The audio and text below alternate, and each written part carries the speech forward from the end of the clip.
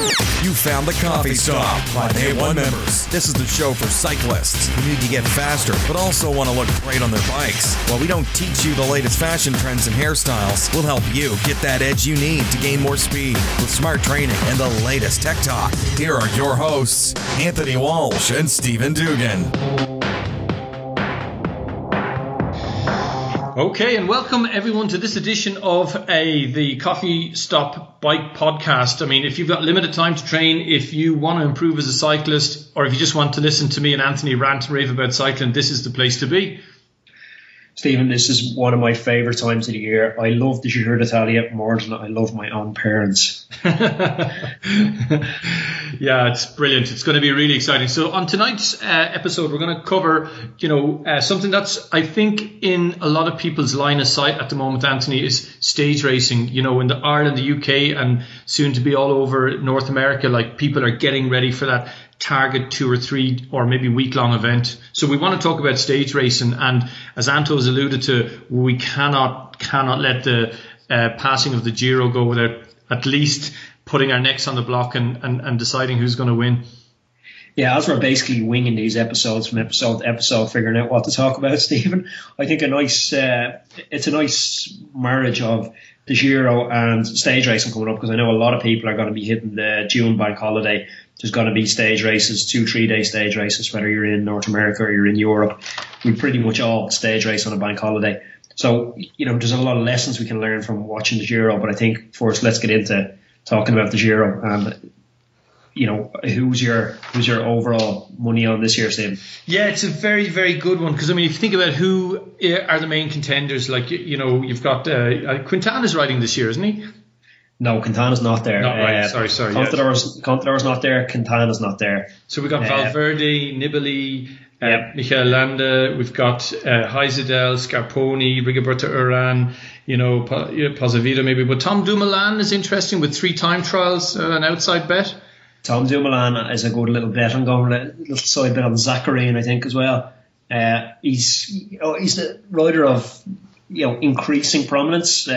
He's still young. He's got a little bit of an asterisk beside his name because he was popped for doping when he was 19, but he's back with Katusha now, and he's doing some good things this year. Absolutely, yeah. And, the evergreen Alejandro Valverde, I mean, what intrigues me about this is he's not a bad time trialist, he seems to be able to slug it out on the steep climbs as well.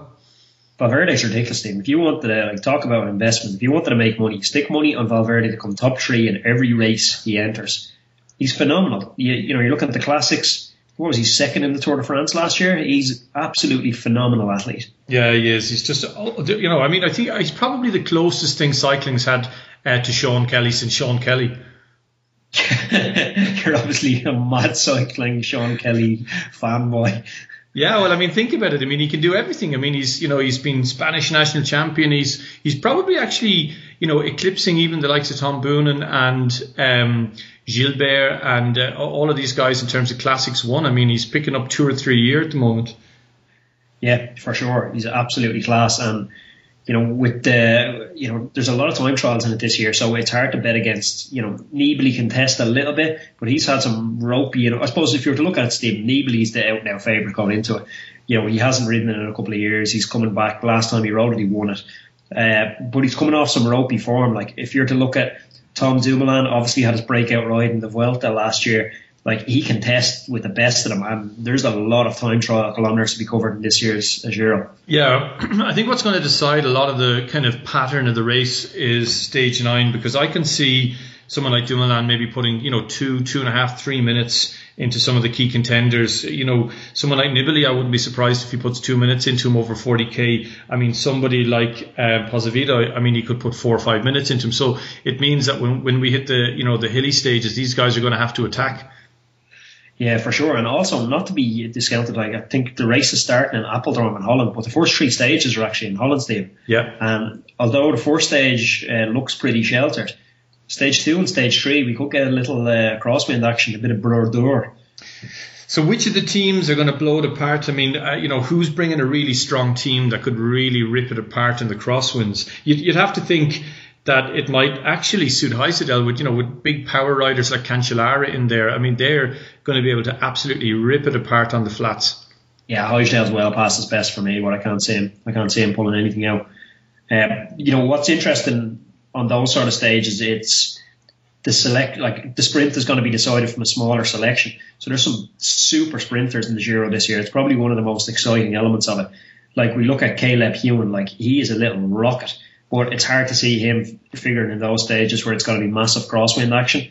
But there's some of the big sprinters as well that can well handle themselves in the crosswind, like Greipel and Kittel. So it's going to be a shit fight with those guys. Yeah, I'm looking forward to him because Greipel is a rider that's grown more and more on me over the years. I mean, if you saw his recent performance in Paris-Roubaix, just so full of heart, willing to get out there, mix it up, attack, and work tirelessly for his teammates when he's called to do so. So he's definitely someone, and absolutely Kittel is absolutely in rip-roaring form, and Quick Step, they've got some really, really strong, big classic riders.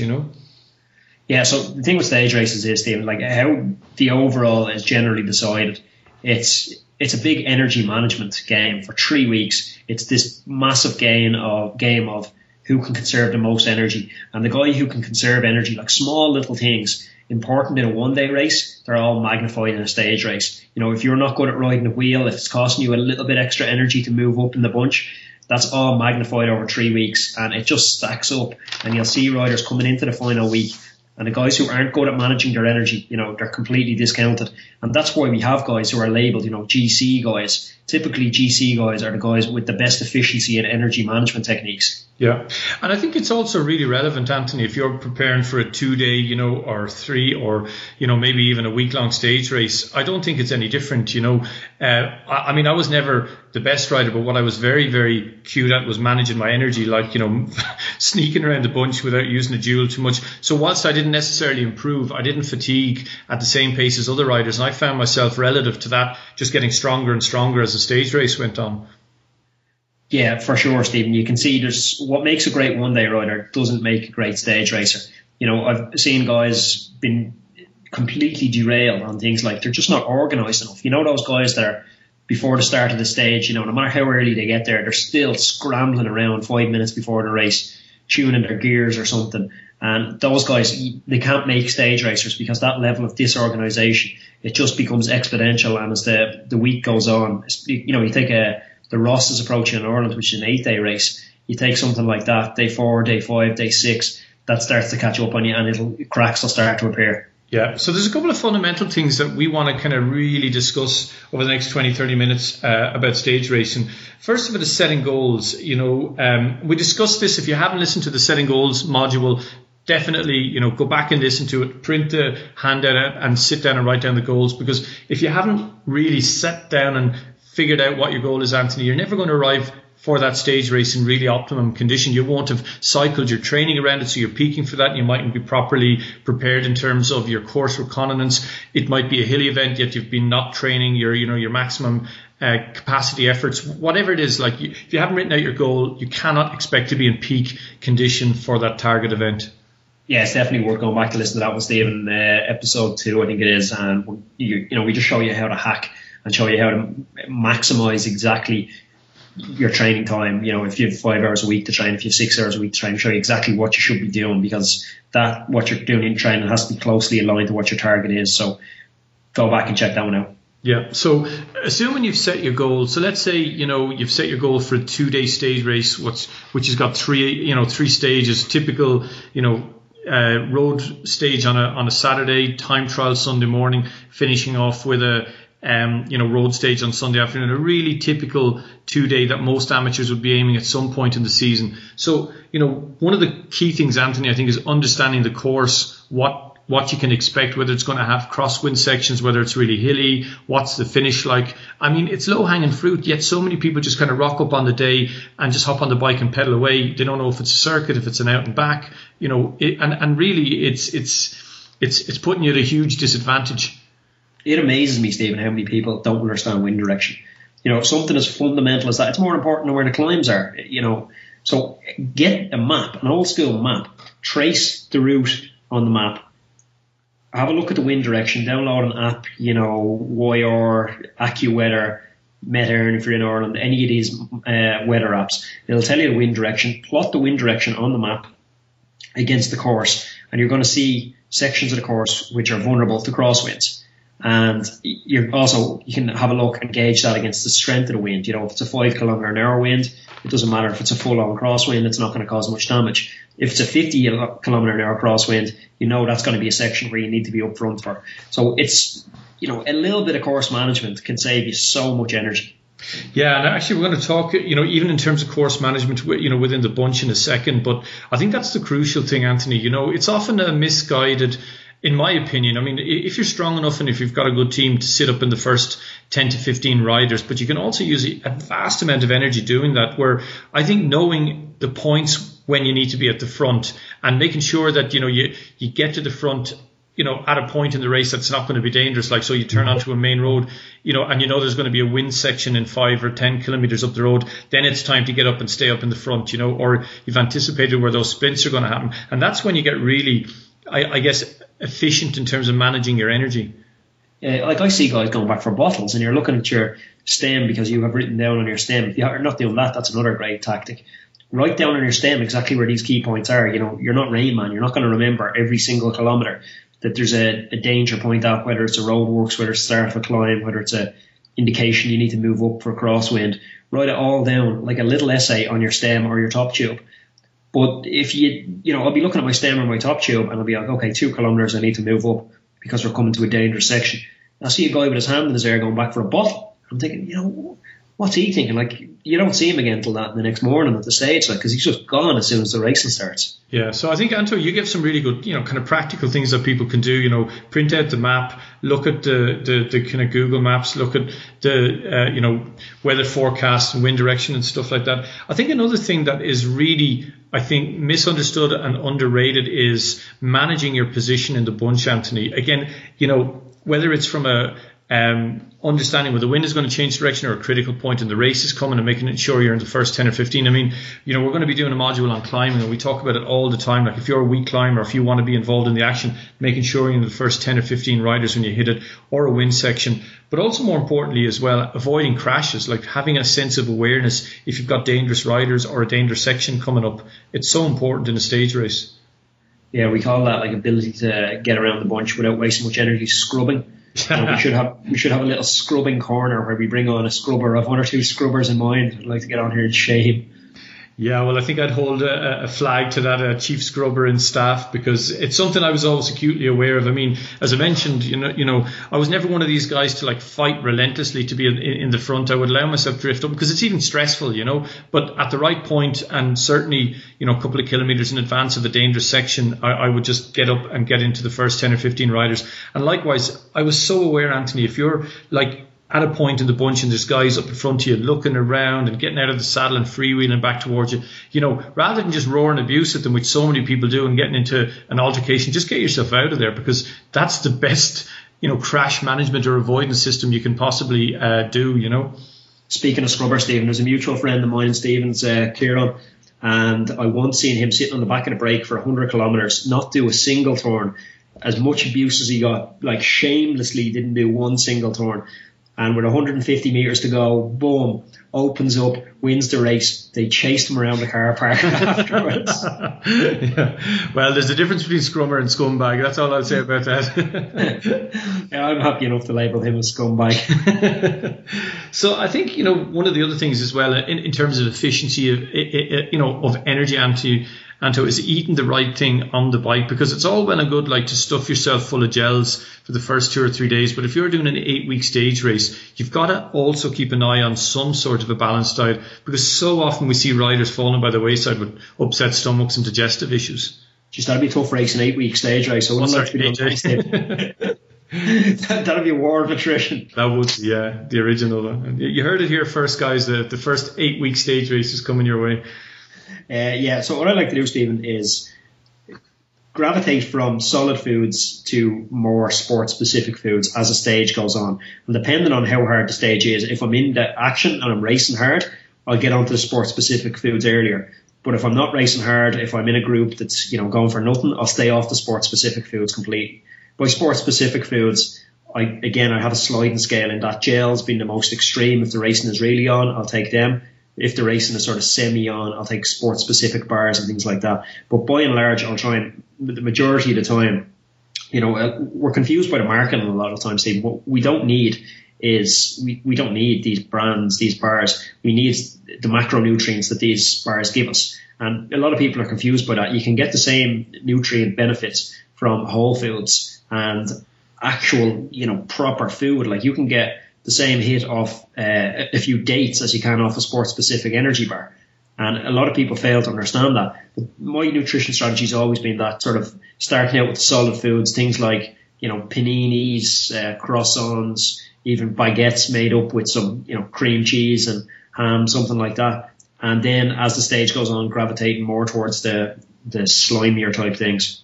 Yeah, I mean, even for, as Sean Kelly would put it, your own morale, it can be so kind of sickening over, 2 or 3 days to just continuously pump gels into yourself. And, definitely you can look towards more normal foods, especially in the early stages before the race is really on, or maybe once it settles down after the first hour of racing. But I think it's something to be conscious of. And another thing as well, Anthony, that we see, I think, again, I often look at riders, like, they haven't practiced eating whilst riding at speed, and they either end up going over the bars or they lose position and they cause themselves so much stress. So it's something as simple as practicing eating, not whilst freewheeling along, but actually whilst you're riding in a kind of a fairly tempo pace, that you're able to navigate yourself in and out of your pockets and actually eat at that level, because otherwise you're going to struggle to eat in races. Yeah, for sure. And also on that, as people say, when should I eat?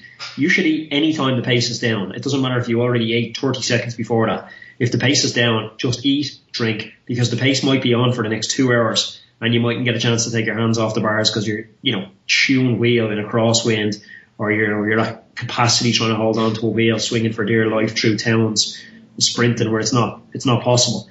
Generally, back to the course management, Stephen, if you look at the map, if you're coming up to a section on a stage race where you're going through a lot of towns and villages, we likely going to be strung out going through that. There's going to be accelerations out in the corner. If we're not in the top 10, it's going to be virtually impossible to eat. So don't plan to eat on those sections where you're going through towns.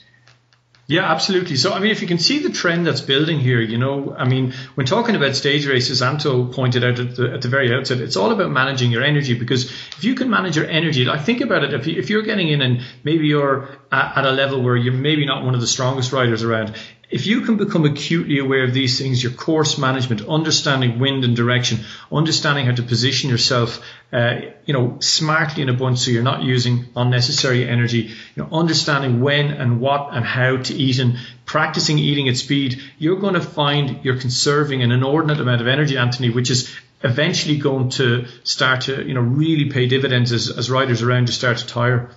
Yeah, and having a goal winning the stage race as well, Stephen, which is closely linked to what you were saying there, because, it's great knowing the places where you have to fight. But in a stage race, depending on what your goal is, you don't have to fight every day. So learn to let go, learn to just be, you don't have, the only time you're dropped shouldn't be when you're physically not able to hold on anymore. Your goal, if your goal is to win the sprint stage on a Monday, there's no prize for coming 40th, a minute down on the Saturday stage. So just learn to let go, get to within, 20, 30 kilometers of the finish when it's starting to get hard, and then just ride in easy. Get your Coke, get a can of Coke and ride in easy, because that's not your goal for the day. Now, obviously, if you're in a team environment, you might have goals that need to be aligned with the team, which you might have a specific job to do on a specific day. But like a great example of that, Stephen, was when I was racing in the States, I'd have a specific job on a specific day to do for the team. And, my job could have been to control the breakaway for the first 40 kilometres. And after 40 kilometres, that would be it. Like, I'd sit up. And if there's no advantage to me hanging on in the bunch for the next 60 or 70 kilometres when they're strung out going through towns, I could be riding easy in the group pedal behind with like-minded people who all have a job to do and who are all going to have another job to do tomorrow. Yeah, and likewise, let's say you're riding that 2-day stage race I mentioned earlier, and you really want to do well. You really think you've got a chance of being up there. What normally decides them? It's the time trial on a Sunday morning or Saturday evening, Anthony. Yet I watch with kind of complete amazement. Like, there's guys that could potentially put in a good overall ride, and they're mashing and they're running and chasing after every single thing on the Saturday, when in your heart of hearts it's going to end in a bunch sprint. Yeah, like, history rarely lies to us, Stephen. If we look at a stage race and you go, okay, the last 500 years this has ended in a bunch sprint. You don't need to go in the break from kilometre zero, because the chances are it's going to be a bunch sprint again. Conserve your energy. You'll get a feeling if you're near the front, if a big move is going, if all the big GC hitters are going into a move, that's something you might need to watch. But by and large, you don't need to cover every single move if traditionally it's a bunch sprint stage. Yeah, because I kind of look at the whole thing like a petrol tank. You've got a full tank at the start of it, and every single day, it's depleting. Yeah, you can put a bit of petrol back in, but eventually, the time is going to catch up with you. So every single one of these things is really, really important. I think the kind of final one, and I think what really, really, at a professional level, at an elite level, Anto, decides, a good stage race rider from a great one is the ability to recover. Yeah, that's all it is, Stephen, to be honest. It's, recovery from move to move within the race, I think, is a lot based on what we're eating and our energy conservation. But on recovery day to day, it's so big for us. What happens the moment we get off the bike? Like, I actually had a teammate who used to say his favourite moment of the entire Ross was the moment he finished the stage, because that was the furthest he could possibly be from having to ride his bike again. But right then, you really need to click into, okay, hyperdrive recovery, because what you do today impacts tomorrow, the next day. And it's to have that recovery strategy in place. So generally, I'll try and finish a stage straight away, not hang around waiting for a post-mortem with your mates in the freezing cold. Get well wrapped up, get a recovery drink in straight away, back to the B&B, shower, into bed. About an hour and a half later, we're getting the main meal of the day, which is, again, just a balanced type meal. An old mommy's cooking meat, potatoes, veg, well balanced. You're looking at massage that evening, about an hour after dinner, and then you're looking at an ice bath that night. Compression stocks and a little bit of foam rolling are optional, but the others are definitely not optional. All need to be done. So you don't buy into the old Robert Miller thing of stealing ashtrays out of pubs and putting the bed up at an angle, Anto? It's a little bit hardcore, and honestly, I don't know how many ashtrays he was stealing, because, what's an ashtray? It's an inch?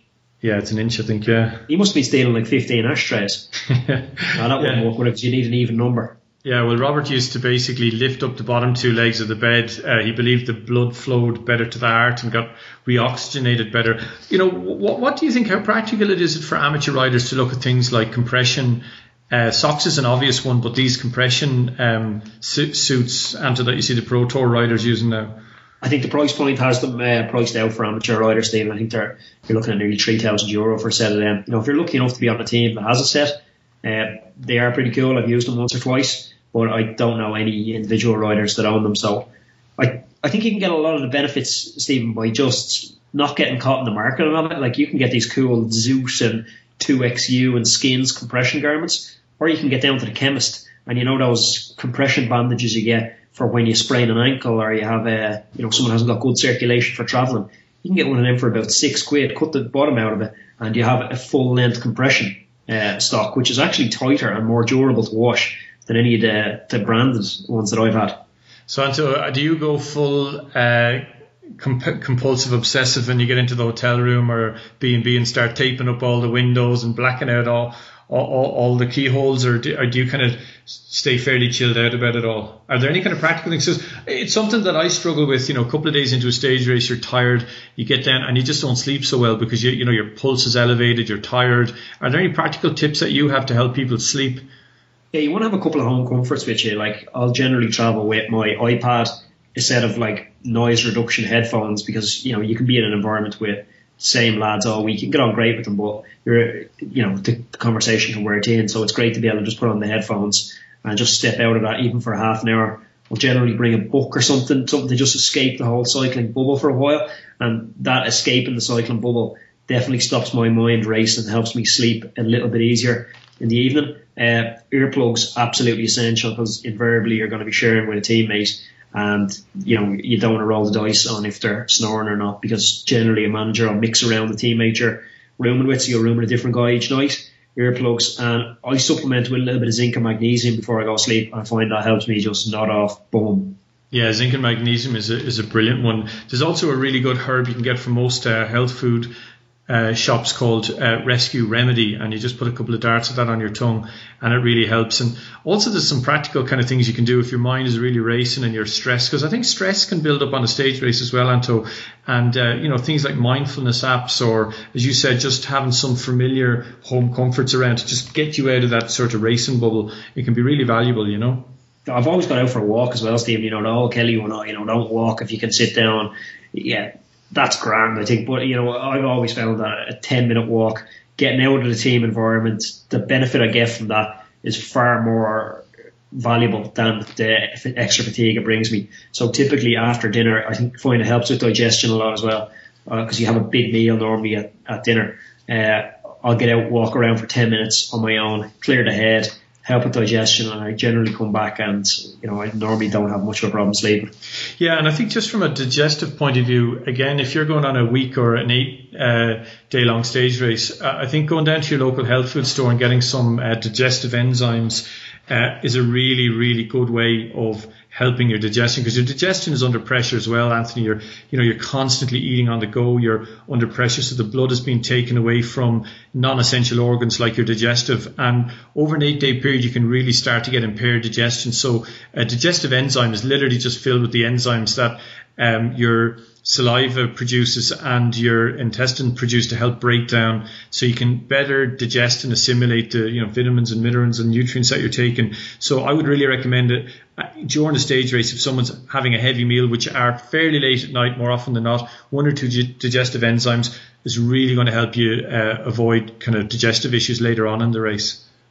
Yeah, for sure. And I think something that I've always found, it's old school, but if you are trying anything, whether it's even, digestive enzymes like Stephen's saying, or sleeping with earplugs like I'm saying, try it well in advance of the race. You don't want to get into the race and find that, I've tried something there. I tried sleeping in my compression socks for the first time and my legs were just like jelly the next morning. Everybody reacts to different stuff differently, so definitely try it before. Definitely. So on that sage bit of advice, Anto, I wasn't going to let you away without putting your neck on the block. So who's going to win the Giro? The Giro, I'm going to go with Tom Dumoulin. And for those that are listening, this is 2016, just in case Anto tries to rewrite history now. So Tom Dumoulin, okay, you can't rewrite. Tom hasn't won a Grand Tour yet. That's a ballsy bet. I like it. I'm going to stick my neck out and say I think Rafael Majka could do a ride. No, not a chance. I can't say it. He's gone brutal, but we'll see. We're going to have a wager on this one. No, maybe not. I didn't do a huge amount of research into the DC contenders. You've obviously spent several days poring over that particular Dumoulin choice. Anthony's worked out Tom's functional threshold calculated by the average gradient over 24 kilometres. So I think Anto's Euro is pretty safe on this one. Yeah, I'm also going to throw one out. We're working with Damien Shaw at the moment on a new plan, which we'll have out depending on your listening to this podcast. Through the magic of time travel, it might already be out. But I'm going to throw Damien Shaw out there as a stage winner for this year's Ross. He went close on the last 3 stages last year. I think he was in the break yesterday in the Flèche du Sud.